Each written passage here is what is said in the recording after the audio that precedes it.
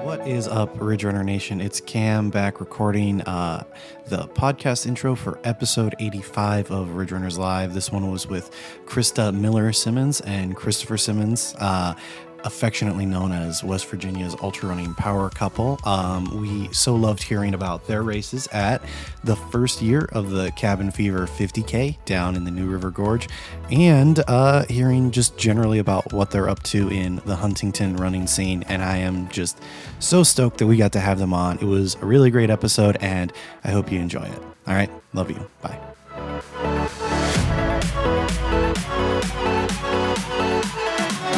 Yo, what is crack-a-lackin', Ridge Runner Nation? Welcome back to another episode of Ridge Runners Live. Tonight, we are joined by two incredible West Virginia runners who both ran in the inaugural Cabin Fever 50K a few weeks back. They're both super connected with the trail running community, and we're excited to learn all about, Cabin Fever, as well as, their love for the sport. Ladies and gentlemen, without further ado, Christopher Simmons and Krista Miller Simmons. How are you both doing? We're good. We're doing great. Excited to be here. We're super excited to have you on. For those of you that don't know, my name is Wesley Harton, and holding down the fort with me tonight is the sixth man of the nation, high school football superstar, Cam Wrench. What's up, dude? I'm going to have to put a moratorium on those jokes, but tonight's not the night. I am doing really, really great. I definitely didn't lose track of what time the show would be starting here in Mountain Time, and did not have to be woken up from a nap by Wesley. Well, that did happen, but we're all good and we're all here. And let's just start things off with normally how we start the show. And that's with what is everyone drinking tonight? And if our two guests want to start things off tonight. I've got an Athletic Brewing Freeway Hazy IPA. I got water, but I have it in my Cabin Fever 50K cup. Ooh, show that off. There we Love go. it. It's beautiful. That's awesome. Cam, what about you? So I have got a Lewis and Clark Brewing Backcountry Scottish Ale here. What about you, Wes? Fancy. I literally had to look a second ago. It is the Moose Drool Brown Ale Big Sky IPA tonight. So pumped to dive into that. But as always, you can find the show on YouTube, Spotify, and Apple Podcasts. We're on Facebook, Twitter, and Instagram. If you're on Strava, join our Strava club. It's filled with so many incredible runners from all across the nation, and of course, Ridge Runner Nation. Let's just start off by getting to know you guys and a little bit about your running background before we dive into Cabin Fever specifically. For those of the Ridge Runner Nation that may not know you guys, what was the first time you guys decided to put on a pair of trail shoes, and what was that experience like for you both? Oh, trail shoes. I don't know. You go first. I don't know. Yeah, I would say senior year in college, just started getting into running, trying to find a better, healthier lifestyle than what I'd been accustomed to. And I started running in Huntington, just, running around town. And as I started running more, I just wanted to expand to the trails. So I went to Robert's Running Shop. I got suited up in a pair of Brooks Cascadia and took to the trails, and I fell in love and I try to spend the majority of the time there I can as far as running, but hit and miss nowadays. I guess I'd always been running. I ran track in high school, and then just kind of through college, just kept running. And it was probably grad school. I got talked into doing my first trail race, and it was like, oh, I love it. I love being in the woods. It kind of put everything together. Yeah. So what did that look like? I mean, was it like, you kind of happened in one race and you were just instantly hooked in the community, or was it one of those situations where, it took a while to kind of work up over distances and kind of work your way into the trail running community? I know for me, I started with shorter distances, but then I'd done like some road marathons, and then just through group runs and some of my running friends kind of, hey, you should try 50K, see what that's like. And then you do that. And of course, then you want to just keep pushing the distance a bit more. Yeah. So same, we have a few great sub-ultra trail races in the area that I hopped into and had some fun at, and just kept escalating. 25K. I did a road marathon, then 6 weeks later did my first 50K. And then, it just stayed at that ultra distance since then. And so that's been, for me, I've been running maybe ultras for maybe 8 years now. So maybe at 24, I did my first, and then I've just stayed at that distance pretty much and further since then. Yeah, no, that's awesome to hear. It's kind of always something I like to kind of touch on is, everyone's how they found trail running is unique to everyone. I kind of think that's a unique story. I do want to you mentioned that you've done, obviously Christopher, we've been running multiple races together at this point, and we're going to touch about some of those previous races, but let's go into cabin fever a little bit here. What was kind of the reasoning for signing up for this race? Obviously it being a first year race. I think a big thing for us was we just had our second son was born this past year. And so for me personally, it was the timing of it worked out really well that I was able to start training again and kind of get back into it. And we thought, okay, yeah, I should be able to do a 50K by this time. And we love that area. Yeah, we in the close proximity, it feels like a destination race. It is a destination race, but it's close enough for us where we were able to have family come up. We got a cabin right at Ace where the race finishes and where the pre-race meeting is kind of the center where all the race activities take place. And we were able to get a cabin there. My parents came up and were able to watch the kids. And of course, she's breastfeeding, so they have to bring the kid on the course and stop at aid station, let her feed the child, and then she continues and runs the rest of the race. But yeah, so the logistics of it for us both to be able to run it have to work out perfectly. Yeah. And this race absolutely did for us. Because a lot of times it's a one or the other. It's rare that we both are able to run the same race. Yeah, that sounds really great. Well, you mentioned about it being, it's a destination race that it's real close to home. It's also a destination race that doesn't cost like $2,500 to do. But that's a whole nother thing. But anyways, I'm kind of curious, Krista, to hear a little bit more about, what your thought process was going into this. How far out did you start planning, like post-pregnancy, like, oh, I'm going to be back running ultras at this time? Or did you kind of take that a little bit more, one step at a time?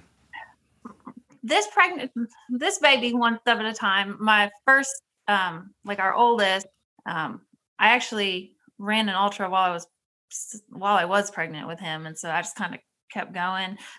But I've ran through the entire pregnancy, but kind of was easing back into things, just taking my time, going with what I was comfortable with, but still had that desire to get back out there and kind of ramp up the mileage again.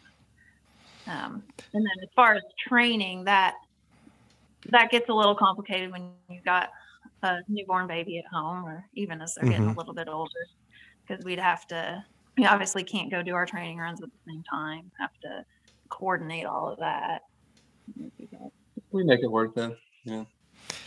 Yeah, I would definitely say it seems like you do, especially with the results that y'all both had at this race. And it's just, I was really interested in that. Of course, that's not a thing that I'll ever have to worry about, but it's just when you mentioned, like 10 and a half months out, I was kind of thinking like, oh, were you like 6 months into the pregnancy and being like, that's the one, like put it on the calendar, but yeah. And then kind of, mm-hmm.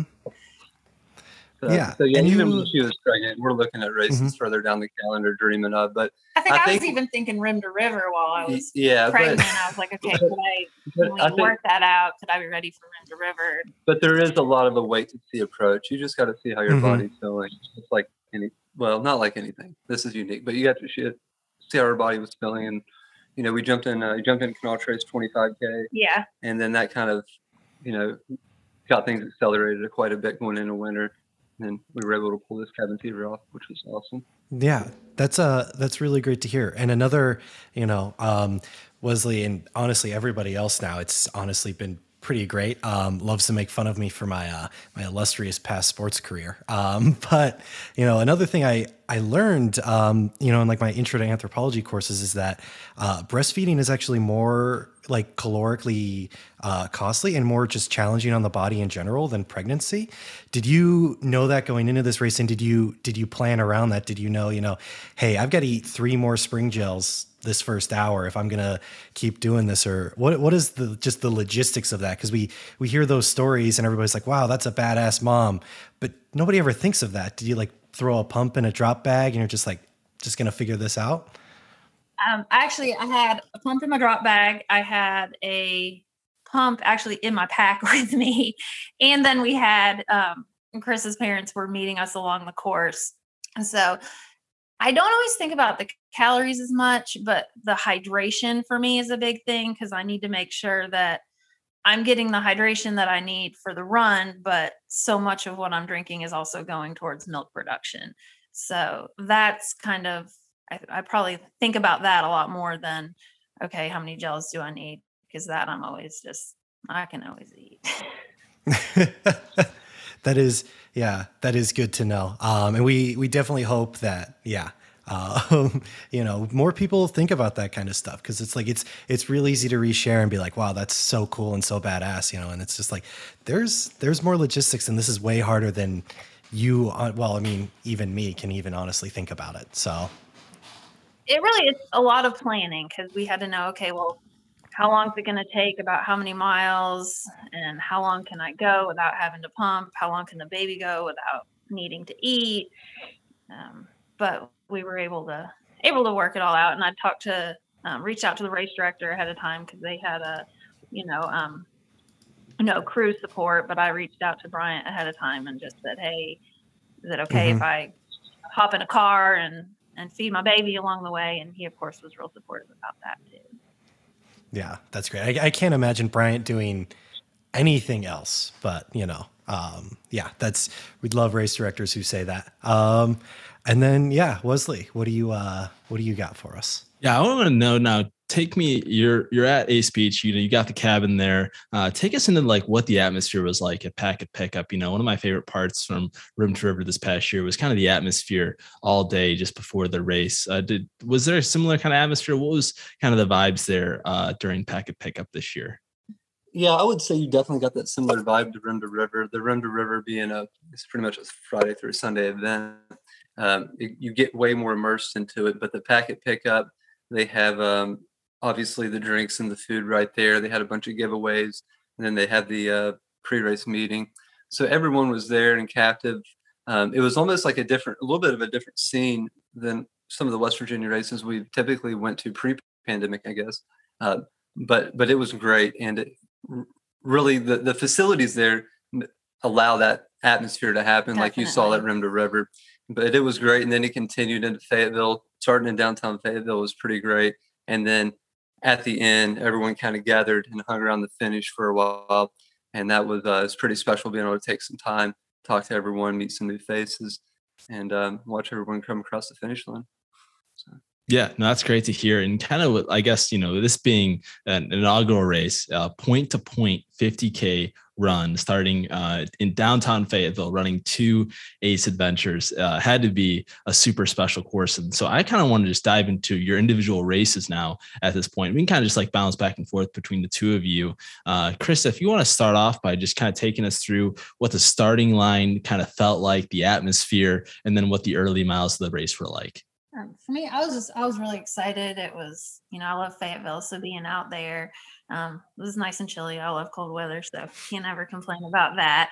But yeah, I was just the start, just real excited. And then we've spent some time running in the city park there. So getting to hit the road section there and then hop into the park was nice.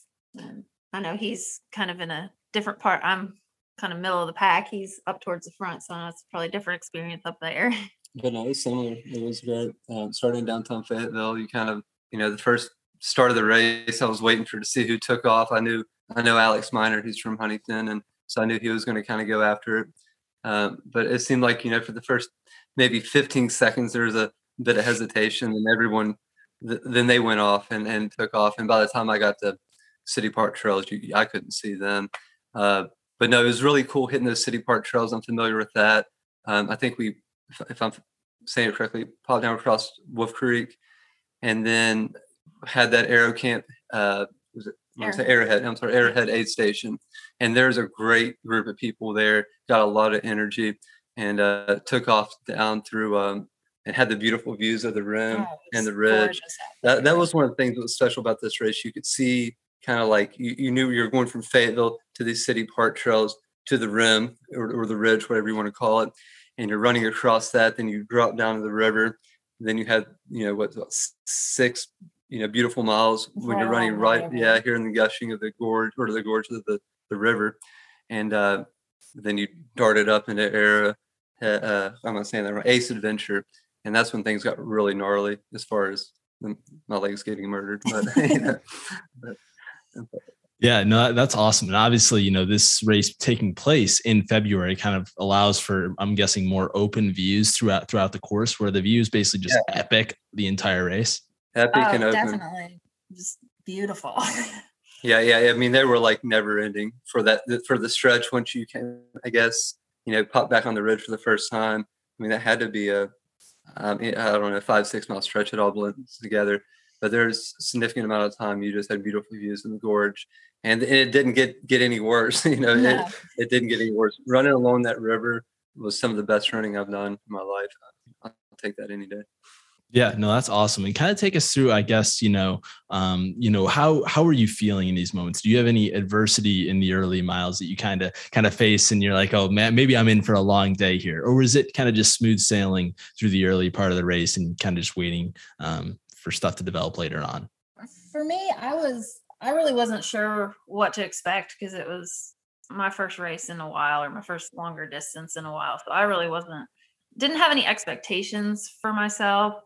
I was feeling good. I don't know. There's, nice course, great views, the aid stations were great. And I think that kind of just kept me pumped up and feeling good. Yeah. So I started taking off a little bit, maybe after the first couple miles, started kind of like, I want to get, positioned up here a little bit. And then about mile 5 or 6, I settled into my own race and ran pretty contained until I got down to the river. When I got down the river, I knew I wanted to, take advantage of some of that time. And by the time I got to mile 18, 19, my legs needed a change of. You're just flat running that whole time, and I was, trying to move as well as I could through that period. And I started to hit some low points in there. I got some food. I got some fuel at the aid station at mile 19. And then you're heading straight up. Yeah. But I saw one of my good friends, Jonathan Hathaway, there, and that was a morale booster, just seeing a familiar face for the first time in a while. And we ran for a couple minutes together. And of course, at that point, everyone's running different paces. So we split up, and yeah, it was definitely rough through Ace Adventure for me. But I moved relatively well. It was just the roughest part of the race, but I'll take it, relatively speaking, Yeah, absolutely. And one thing I'm kind of curious for both of you, and Krista, you mentioned this already. Christopher is more towards the front of the pack. You're more in the middle of the pack, and I'm curious as to what your kind of self-talk looks like. Krista, I know you said that you didn't really seem to have any low moments, and Christopher, you did. What does it look like for you mentally when you're going through these? Or Krista, what does it look like mentally when you're going like, wow, this is all just going really, really well? Because I feel like if I was in a race and that happened, I'd be like, something's about to go wrong. Like what is happening? Things can't go well. Well, and I mean, of course, there are definitely low moments, but I think a big thing for me was I was just happy to be out there and just able to talk to myself. Okay, you can still do this. Yeah, you had a baby. Yeah, everything's a little bit different, but you're still able to do this. You're out here, enjoy it. And then, of course, I'm wondering about him the whole time, wondering how he's doing. And yeah, my low moments, I try to smile, like even if there's nothing to smile about. I just literally try to physically smile and try to just be very like fortunate and grateful that you're out there. You have a great opportunity. I have like my coach is under the Happy Runner at School of Thought, and so they kind of push the embrace the moment, be happy, and show up to the start line happy, healthy, and then run hard. And so for me, I don't know. I guess at this point, part of it's the suffering is kind of part of why you sign up for it. You go out there to run hard and, find certain limits and kind of continue on through that. So I just remember that when it happens, that's why you're actually doing it. So I know for me, it's probably after I went through Poncho Rim, and I was texting to kind of keep them all in the loop because I had no idea what time to tell them to be at the finish line, but I texted and, Chris texted me back and was like, oh, we're heading to the finish line. And that kind of gave me a little boost. Like, okay, they're heading that way. I got to just keep going through this and I'll get to see them all when I get there. Yeah, that's a really great answer. And I mean, even for folks who aren't from that kind of like happy runner school of thought, right? There's evidence in, like the scientific journals. I remember they did a study where they got runners on the treadmill and they literally told them to smile, and like the RPE goes down. It not for women in this study, but that was, you can imagine being a woman on a treadmill and you don't know what's happening, and a bunch of men in lab coats are telling you to smile. So there's the evidence, the peer-reviewed evidence for that. But one thing I'm curious about is, Krista, when you mentioned, I'm thinking about Chris out there, tell us a little bit more about that. Does that motivate you, knowing that he's also out there at a race, or that you're going to see him at the next aid station if he's crewing you at a different race? Oh, I think definitely it's motivation. And then I'm just hoping he's, having a good race himself. I know there was a chance that he was going to meet us at Concho. Run, but you were too fast. And I figured at that point, I was like, okay, I didn't think I'd probably be here at this point. But even just knowing that, and knowing that he was going to be at the finish line, was definitely motivation, and just kind of pepped me up a little bit. And knowing that he had finished, obviously, and things were good on his end. Chris, what about you from the other perspective? Yeah, for me, you're obviously thinking about her the whole time while she's out there. But she's tough out there. I've watched her a lot of races. I mean, some tough races, and she's very steady, very consistent. So I don't ever worry about her in the sense of, she's going to have a bad race, that she's not going to make it through this. I always have tremendous confidence that she's going to make it through the race, make it through the event. But I'm definitely aware of her being out there and thinking about her. And then, kind of what she mentioned at the end, when I get to those last few miles, I'm definitely running to get to the boys. I'm just going to hurt regardless. Let's just get to the finish line, see the kids, and, they'll be happy, and, we'll have it accomplished, Even going through the finish line, Tucker, our oldest, ran up and gave me a big hug, and it doesn't get any better than that. Yeah, no, that's absolutely adorable. And I kind of want to jump into a similar related topic to this is, kind of having that lifelong training partner like you both have. What does it look like, in finding balance in your own schedules to, find time to training? And then does it also motivate you in your running, having someone right there the entire way? I think one thing that's great is that we both understand each other's need to get out there and run. And I don't think either one of us there's no hesitation when the other's like, hey, I really got to get a long run in this weekend. I think we're both pretty supportive of each other with that. The coordination gets tough because sometimes we're not spending as much time together, or Chris is getting up at 4 a.m. to head out for runs, before work. So then I can get out after work, or on the weekend, if we're both doing a long run the same day or same weekend, it can kind of cut into our time together. Yeah, but it also gives us each, our own one-on-one time with the boys. So you just, find the best out of it, and then you really engage with them in that one-on-one time you have with them, and make the best of that. And I feel that if it's one of those things that running is our outlet, that's our major outlet. So once we do that and we're immersed into it, and when we're doing it and engaged in it, it makes us better parents and better husband, better wife. And I think it's important to have an outlet, have something that, outside of your career and outside of just raising a family, that you can think about and focus on. I think it gives you some balance.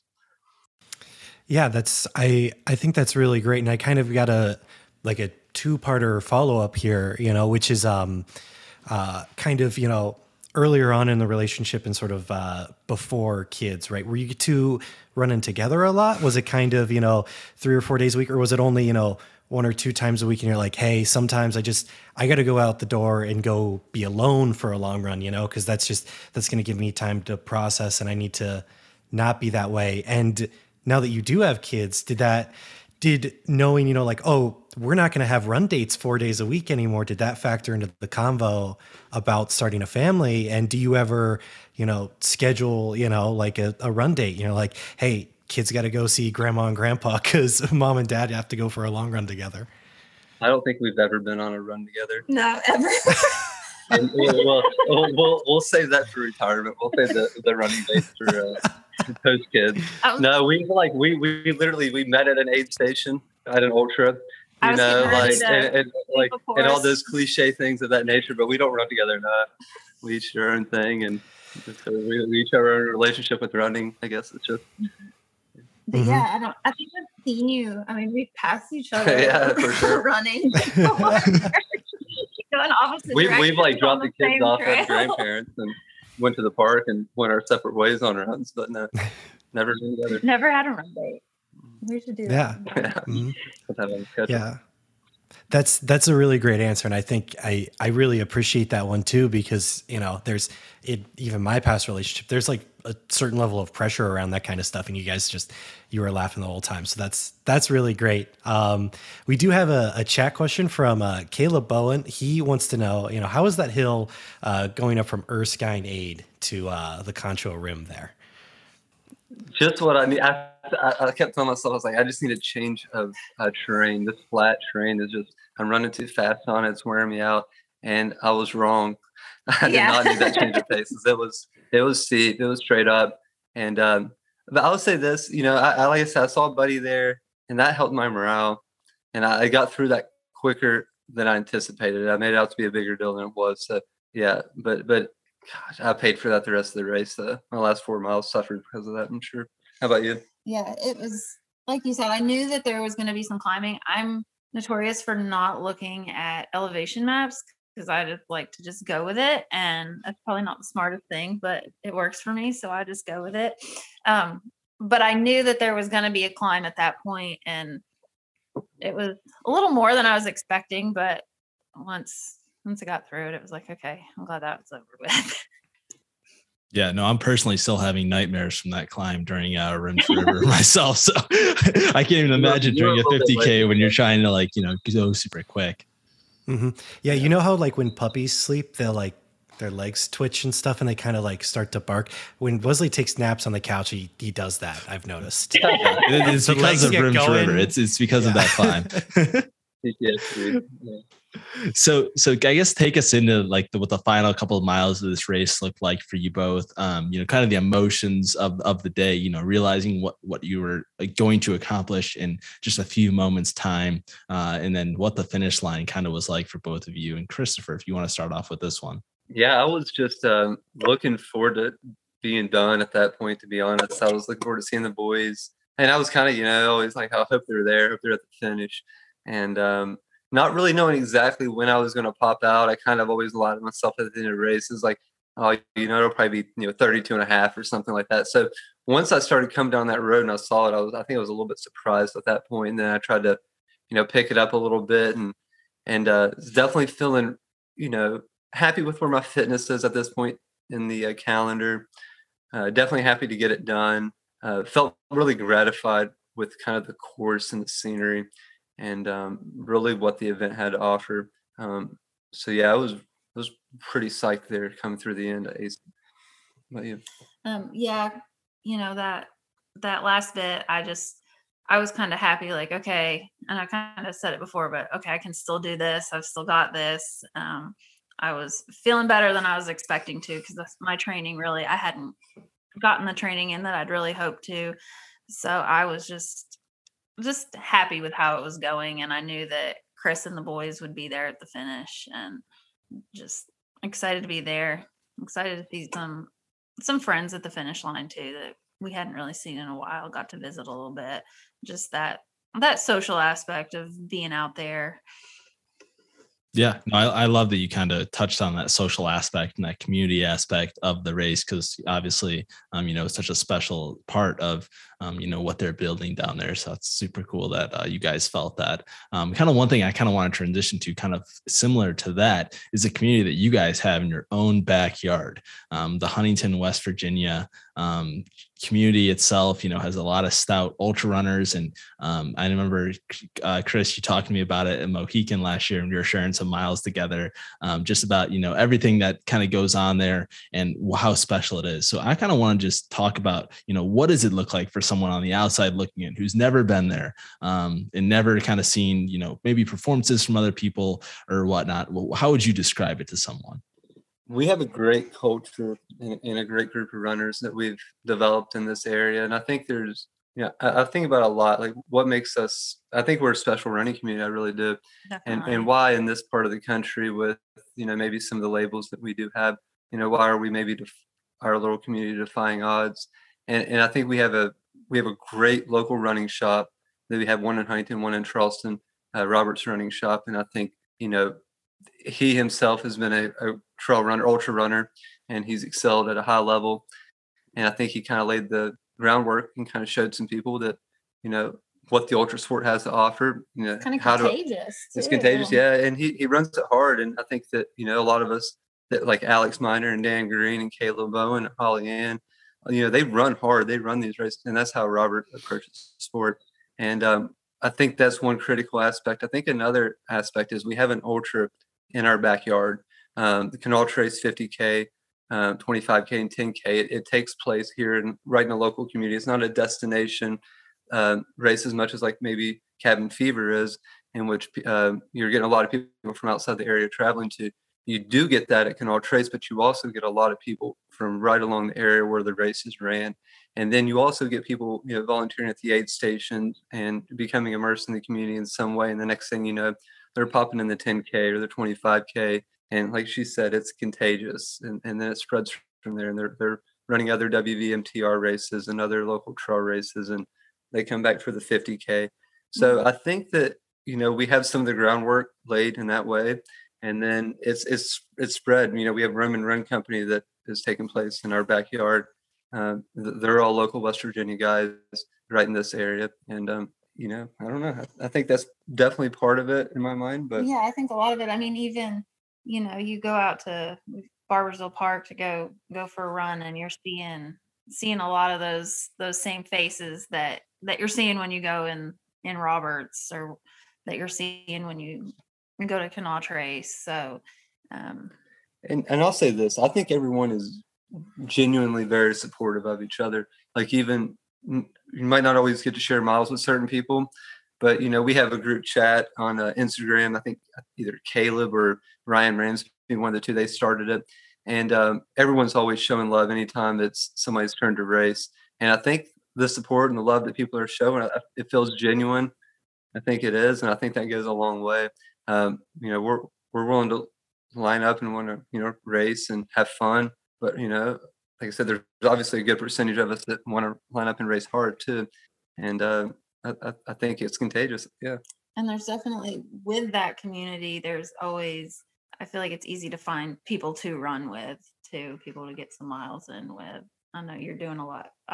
Since the boys have been born, I'm not doing as much of that, but I used to always, you could always find a group. You could always, I want to get 20 miles in this weekend on Saturday. I mean, you can always find somebody and to join you. And you can always find somebody to motivate you. Everyone's always working towards a race. Everyone's always working towards a goal, trying to do something new. And I think that's motivating. If you get into a rut, you get into a point in your training where you don't have something on the calendar per se. You're still seeing these other people that are getting out and having fun, and makes you want to. Yeah, no, I absolutely love that answer, and appreciate you guys for both diving deep on that topic. Kind of one thing I want to kind of dive deeper into, though, and you guys kind of mentioned, is the Canal Trace and that impact that it's had on both of your running careers. Talk a little bit about that and what your involvement is in the race currently. So yeah, this will be the first year we'll be part of the race committee for Canal Trace. Corey Richardson started the race. And with help of Danny and Joey Jarvis, they've kept, I'm not even sure how many years it's been going now. But then this year they've handed off to Bob Luther, who'll be the race director. And he's put together a committee full of essentially a bunch of ultra runners with a lot of experience, whether it's Western States, UTMB, the local East Coast races. Everyone on that race committee, or most people on that race committee, have a lot of ultra experience. And the people that maybe don't have specific ultra experience, they have experience with the trail and maintenance, and they've been involved with the race for a number of years. So Bob's really put together a great group. We have the race has been associated with Robert's Running Shop and the Roman Run Company for a couple of years, and that relationship will continue. And we're really excited about kind of putting our own little stamp on the race and keeping a great race going. It's the course itself is a classic Appalachian ultra. It's got beautiful single track, a little bit of double track, some fast gravel miles, just kind of what you would expect when you go to it, West Virginia, one of these races in this area. And, it's really unique too. I kind of thought about some comparables for it, and it's a pretty unique race. Definitely. And, but it's a great ultra, great 50K race. And the 25K, it's very challenging 25K course. It has a lot to offer.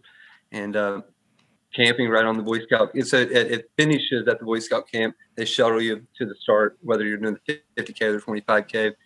And we have camping right there. So if people want to show up, have camping, we'll have the pre-race meeting Friday, giveaways, and some fun stuff. So. I know for me, it was my first 50K that I did. So my first ultra was Canal Trace. So it's always kind of holds a special place in my heart. Yeah, absolutely agree. It's always, yeah.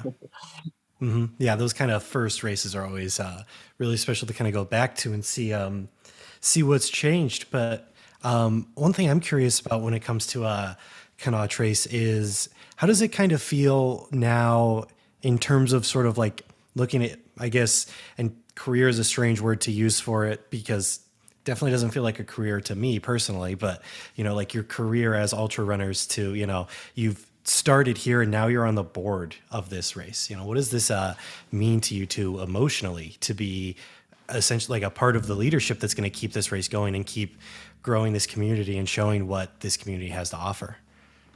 I think definitely like your heart's in it more when you've got those special ties to it. And I know for you, even it's literally in your backyard of where you grew up. Yeah, no, it's special. It kind of, validates the relationship we have with the running community locally, that, we're valued enough to be asked to come on the board and help put our, help keep this race going, keep it sustainable, grow it as much as we can. But no, it really validates that relationship we've had with the running community and the, maybe the time we put into it and, the time we're going to continue to put into it in this race. No, but it's really special race for both of us. I mean, I ran it a handful of times. Yeah, I think I was going to say that we've both run it multiple times. Probably run it less now. I'm not looking bored, but so I feel like we know it pretty well too. Yeah. And I like to so the Canal Trace is a trail that was originally built. I think it was built by the Boy Scouts themselves, and it's a point-to-point trail. Markers throughout, really well marked, so you can hop on it at any time and get a great run. If we ever need a 30-mile training run, that's what we do. We'll hop on that and try to run it point to point, shuttle cars, and get your butt whipped. On a great course. And so I love the course itself, but the race is special too. Well, we're super glad that you guys are a part of the board now for that race. The passion you guys, have showed is only going to take the race to the next step and the higher level. So we're excited to kind of continue to see the race grow and through your guys' leadership. So we're excited for that. Kind of going into the future now, kind of talking about, what's up next for both of you. What races do you guys have next on the calendar for the rest of the year? And what are some of your big goals when you look towards the future? You got the next big one. So I got Hellbender 100 in May. Let's go. So I'm really super excited about that. Probably the most I've thought about a specific race, as far as, looking into the logistics of it and the actual course. And I'm getting really excited about it. I got less than 10 weeks to go. So really about to step up the mileage and really step up the elevation gain in my runs. It's got 22,000 feet of vert, I think, and more elevation loss than gain, going through right outside of Asheville, North Carolina. So really excited to do that. My fall calendar is kind of up in the air right now. I have 100 on the schedule right now, but it's going to be 3 weeks. Well, I'll let you go.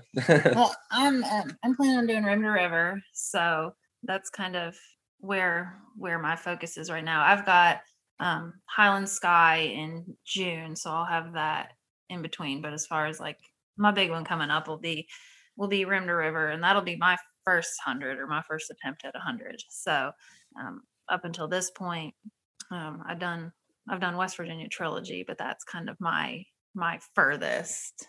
Yeah, the Trilogy is a 3-day event, 50K on Friday, 50-miler on Saturday, and a half marathon on Sunday. So 90 some odd miles. Over the course of 3 days. So, and she got third place with that one. Yeah, so that was a good. And that's honestly, if I don't do a 100-miler in the fall, I would like to do the trilogy event instead. Mm-hmm. And I think his up in the air in the fall is because we're deciding if he's gonna. I don't think I'll have. He's gonna pace me at Rim to River. Yeah, and then the schedule will get a little. It'll be pretty busy. Both of us having 100-milers 3 weeks apart. We might actually get that run together. Yeah. Finally, Yeah, and I gotta say, Krista, yeah, we know from experience. Wesley knows Rim to River is a great 100-miler to run, and I know it's a great 100-miler to attempt. So you better come back. Oh, it's on the calendar eventually. I don't know what year it ends in. It's 2020 something, and I will be back. Yeah. Mm-hmm. Well, I'm excited. Go for it, Krista.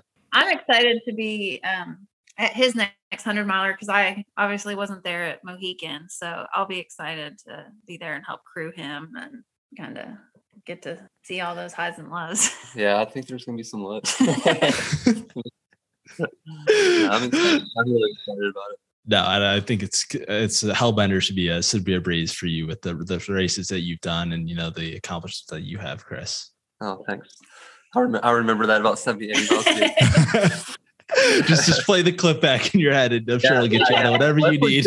We'll actually clip it and put just that on Spotify for you, and you can play it on loop, like in your headphones. Yeah. I think that'll do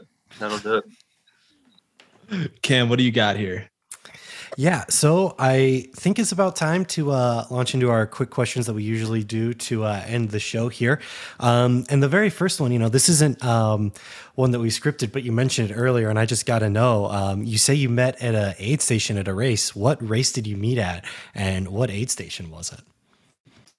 It was Frozen Sasquatch in Kanawha State Forest, and I was actually getting ready to sweep the course, and he was. Yeah, I was working aid stations, and it's a 2-loop course, so I was waiting to start sweeping and just kind of hanging out at the aid station. Yeah, and I was at the start finish aid talking station. To this guy. It was the gravy aid station. I didn't even have to hike into.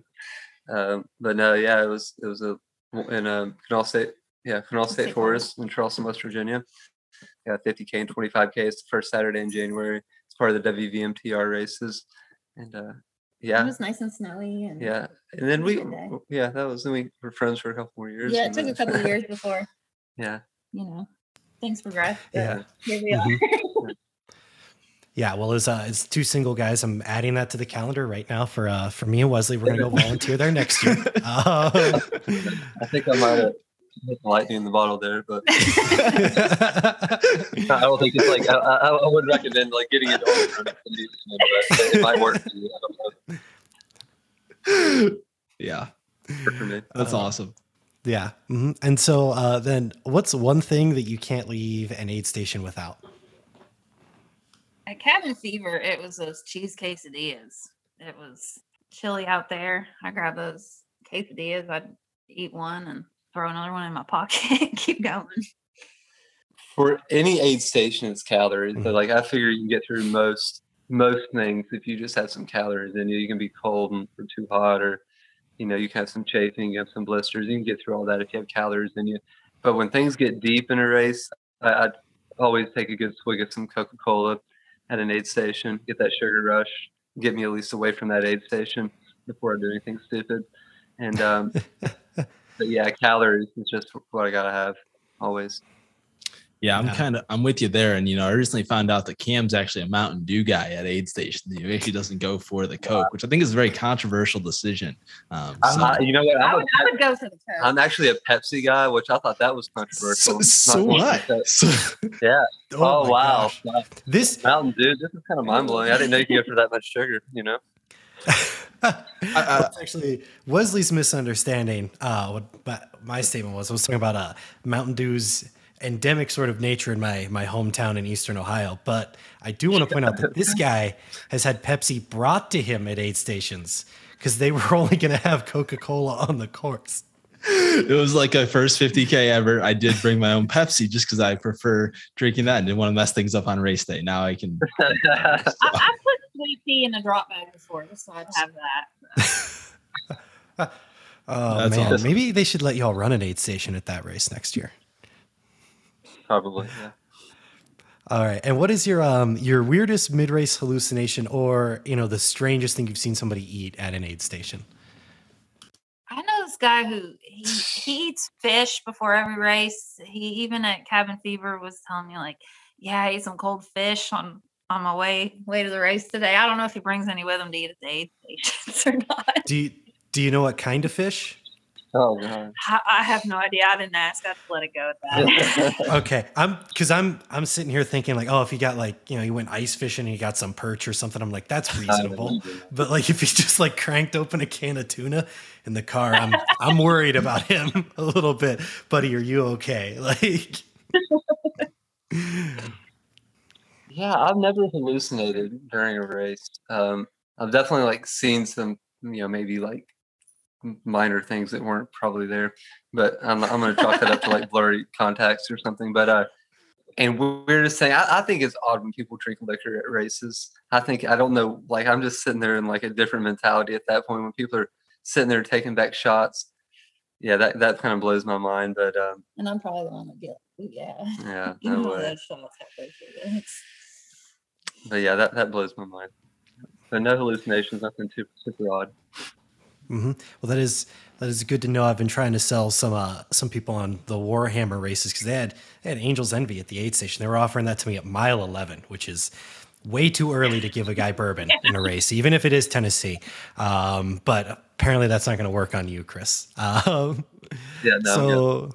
So, what ball sport do you think that you could beat most other ultramarathon runners in? Yeah.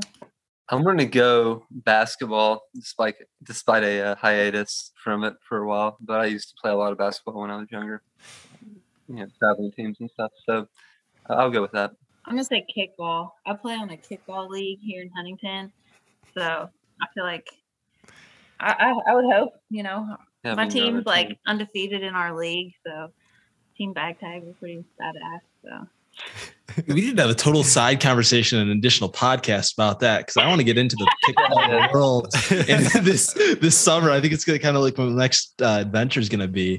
Talk about what is the mentality like when you're stepping up to home plate on the kickball and massive Saturday afternoon game with a ton of people watching. Hey, I mean it's a blast. They're serious. Like, they'll go to Vegas. We used to go to Vegas every year for like the championships and stuff. Oh my goodness, that's awesome. Recess sport taken to the next level. Yeah, absolutely. I am not going to beat anybody at either of those, I think. So I'm glad y'all are out there. And so for those of you, if you're listening to the show and you're still here, you've probably heard this one before, but we've got a Spotify playlist of all the songs that we get answers to for these questions. And if you're looking to have just not a terrible time, but definitely not a great time on your next run, if you're a music person, just turn this one on. You can find it on my Spotify. But if ultra running had walk-up songs like baseball, what would yours be? You like Break My Stride. That song from the 80s. I don't know who sang it. Okay. I know what song you're talking about. You know what song I'm talking about? I'm going to go I do. Into the Road, Machine Gun Kelly. Okay. Ooh. Those are two different answers, but two welcome additions to this playlist. I'm excited to add them on there. I had an MGK conversation with someone a few weeks back, and they didn't know who he was when I said that. And I was like, "Oh, what do you mean?" And I had to say Machine Gun Kelly, and then they knew who he was. But that little nickname for the Cleveland rapper didn't make his way all the way out to Montana, unfortunately. So we got to start repping the brand more out here. Yeah, he's from your neck of the woods. No, man, Machine Gun Kelly, he's huge. How do you not know him? Big questions I was asking. I'm with you. Yeah, it's ridiculous. Love that answer. All right. And so this is, my personal favorite question to always ask. But it's, if you could run with one person in the history of the world, even if they aren't a runner, we're going to assume they're keeping your pace. You're going to have a nice conversational long run with them. Who would it be and why? I'll go with my dad's dad. He had a stroke when I was relatively young. So didn't really get to have as much meaningful, time and conversations, and kind of understand his motives and, drives in life. We'll go with him. Yeah, I was thinking kind of a little more lighter than that. I might go with Chris Simmons just because, like I've said a bunch of times, we don't ever get to run together. So it might be kind of fun to be out there side by side running together. Much better answer than that. Oh, I think they're both good answers, but second one I did say aw. So yeah, we want to thank y'all just so much for coming on the show and sharing with us. We were super appreciative, and it was just such a wonderful time. Right now, the floor is yours. If you have any sponsors or social media or anything you want to plug, now is your chance. Shout out to Huntington Running Scene, Robert's Running Shop, Roman Run, and then if you're looking for a race, August 6th, I believe, the first Saturday in August. Come check out Canal Trace, 50K, 25K, and 10K. We should have something for everyone. It'll be a great race. It really will. You won't be disappointed. You'll get some sweet swag. We'll have some good giveaways, and we'll have some pre-race festivities, some camping. So come check it out. We're on Instagram, Facebook. The race is on Ultra Sign Up. Yeah, that's my plug. Mm-hmm. Yeah, and if you're listening to this later on the podcast versions, Kanawha is spelled Kanawha, which is why I was pronouncing Kanawha, and had to be corrected when the show started, and lost all of my cred in West Virginia, I think, on that one. But that's okay, because you should definitely get out there and run that race. It seems like just a wonderful time, and maybe the Frozen Sasquatch race as well. Get out there and find love like Wesley and I are going to next year. But yeah, we want to thank you guys again so much for coming on tonight, and thank you if you listen to the show, if you were in the live chat. We really appreciate you tuning into all this stuff that we're doing. If you've made it this far, make sure to subscribe to the YouTube channel. If you're listening on Spotify or Apple Podcasts or whatever later, we love you too. But with that, good night, and we will see you on the next one. Thanks for having us. Thanks for having us.